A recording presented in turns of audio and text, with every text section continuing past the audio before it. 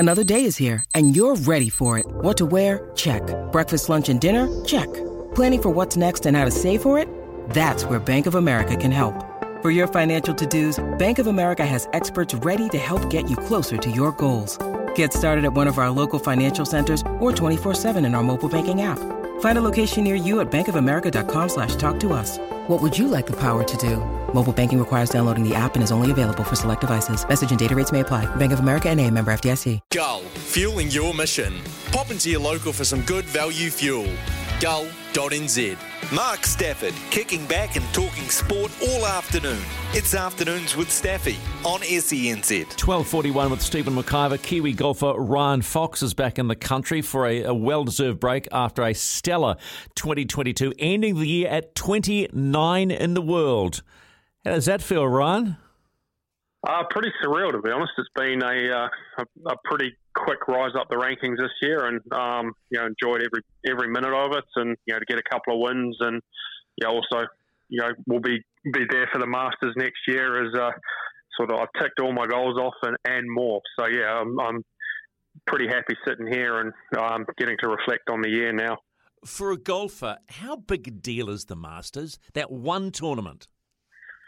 Yeah, I mean, the majors are obviously a step above everything else, and I think the Masters is sort of the one that's held differently than the rest. I mean, I think the Open as well is probably, especially in Europe and the UK, it's held in pretty high esteem. But there's something about the Masters. It's been at the same course for I think since 1934. It's got all the history.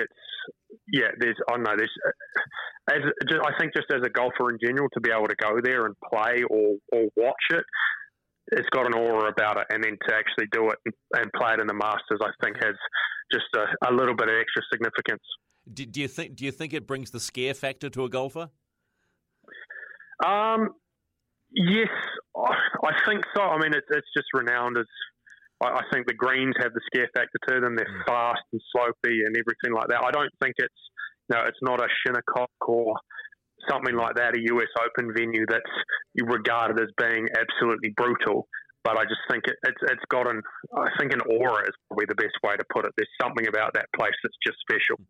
So 2022 has been a standout year. You finished second on the European Tour, which is mega. But where does that stand in winning the Alfred Dunhill Links? Which is the better? I don't know. I mean, I guess second is probably better overall because it shows a good form over the whole year. Yeah. But I guess in this game, winning's kind of everything. You don't get to win a lot in golf. I mean, you think Tiger at his absolute best was winning 30% of his golf tournaments, which in itself is scary. But it's nothing like the All Blacks or a Federer or Djokovic Nadal kind of thing. So I think.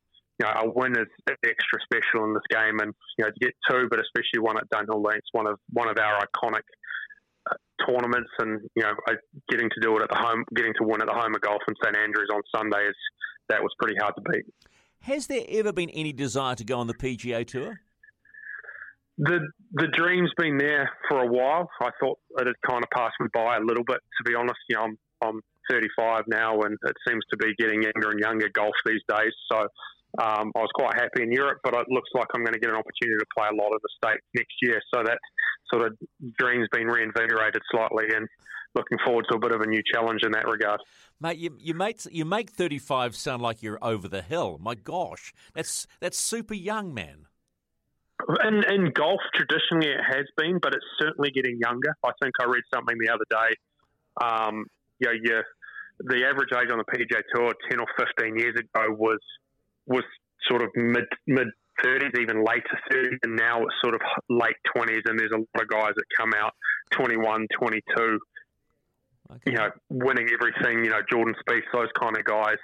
And I think because golf's become a lot more athletic, a lot more power-based, I think the window in the game's a lot shorter. It's becoming a lot more like other sports where, you've probably got from 20 to, say, 35 as a sport like cricket or tennis or something like that. You're kind of not necessarily over the hill, but it's harder to compete with the younger guys when you're when speed and power is involved, and golf's definitely going that way now. But I still feel like I've got a few good years left at least.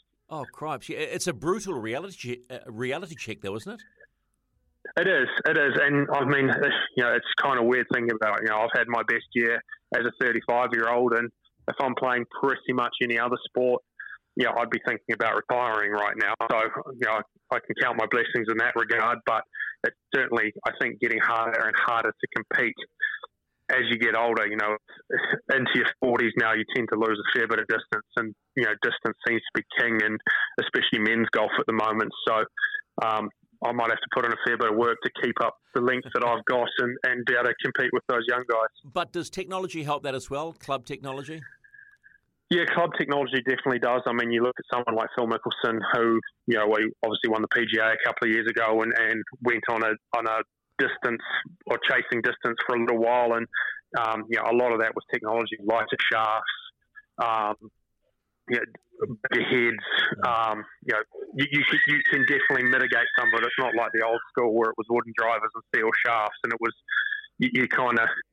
it was all on you to how hard you swung it. So at least, I can definitely look at technology in that regard going forward. I'm intrigued to understand how Marcus Wheelhouse has helped you.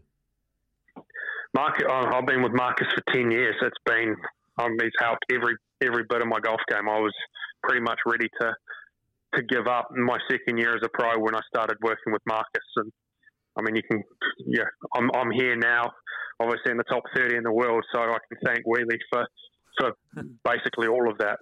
What do you think was the major change he made to you? Attitude?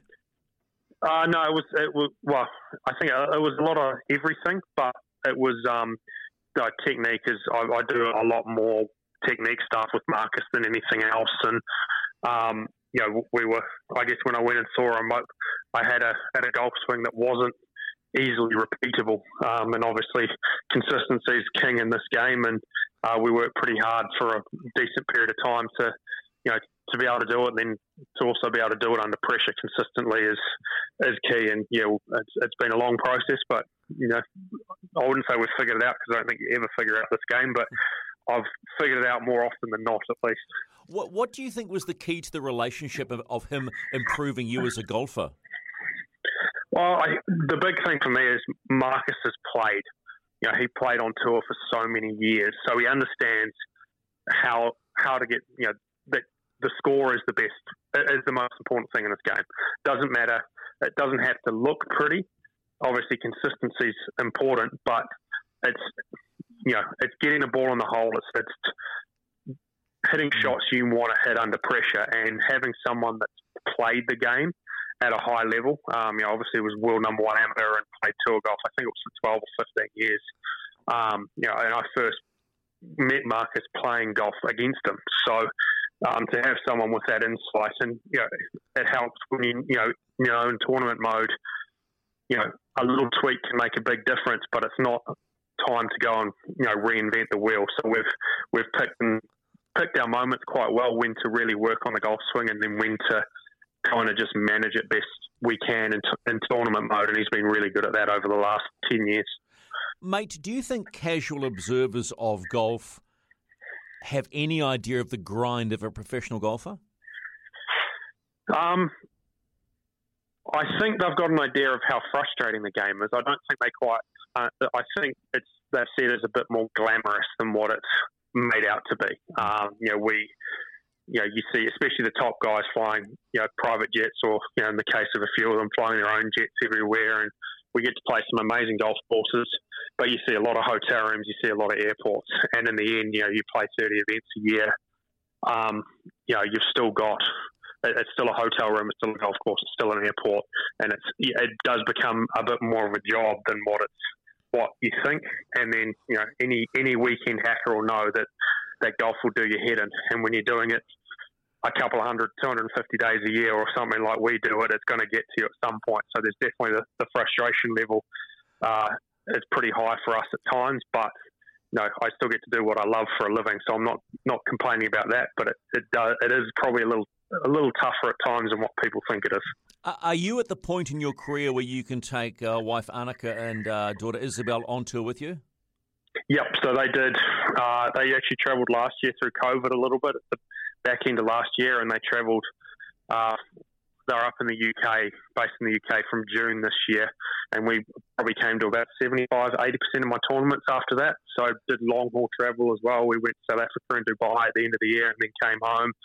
So it's great having them on tour. Obviously, travelling with a toddler, she's almost 2 now. It makes it a bit more interesting, but you know, it actually helps with that frustration side of things. You know, I get off the golf course, doesn't matter what I shoot. You know, she treats me the same, and it's a good distraction in that way. You know, I can sort of leave golf at the golf course kind of thing. And you know, in previous years, I might have probably taken it back to the hotel room and let it frustrate me even more. And having them travel's been great. Maybe that's the secret sauce to 2022, hey? Yeah, well, it certainly helped with being able to travel properly this year. And yeah, having them on tour for the most part was great. We obviously had a few difficult moments, as anyone that's travelled with a toddler will know. But it was a lot of fun, and hopefully we can do some of the same next year. Does being in the top 30, does that bring any benefits to you from tournaments?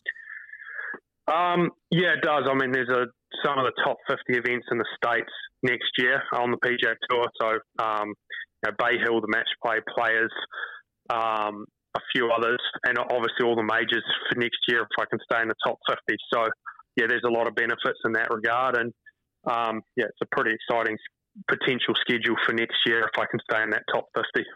All right, Friday, the Royal Auckland and Grange, Super 6 Golf. You're going to take on, I think, 6 teams of 3. Can you explain this concept? Because it sounds exciting. It sounds like must-watch, got to go see it. Yeah, I think it's just a good exhibition for golf in that regard. I think I'm probably the least famous person there, to be honest, if you look at the names. But I think the one great thing about golf is, you know, with the handicapping system and with all the different formats you can play, anyone can compete against anyone. So basically, I'm playing the teams. I'm playing my own ball. They're playing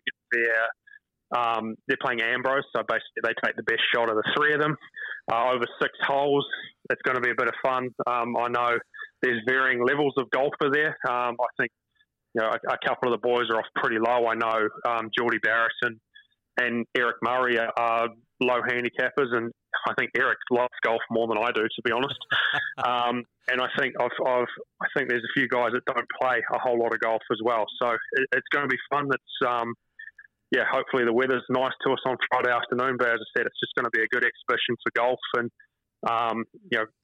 playing my home course, Royal Auckland, and hopefully there's a few people out watching. It'll be make the celebs a bit intimidated, which should go in my favour, hopefully. Take every advantage. And if you want building tips, talk to Murray. He's turning into Bob the Builder, bud.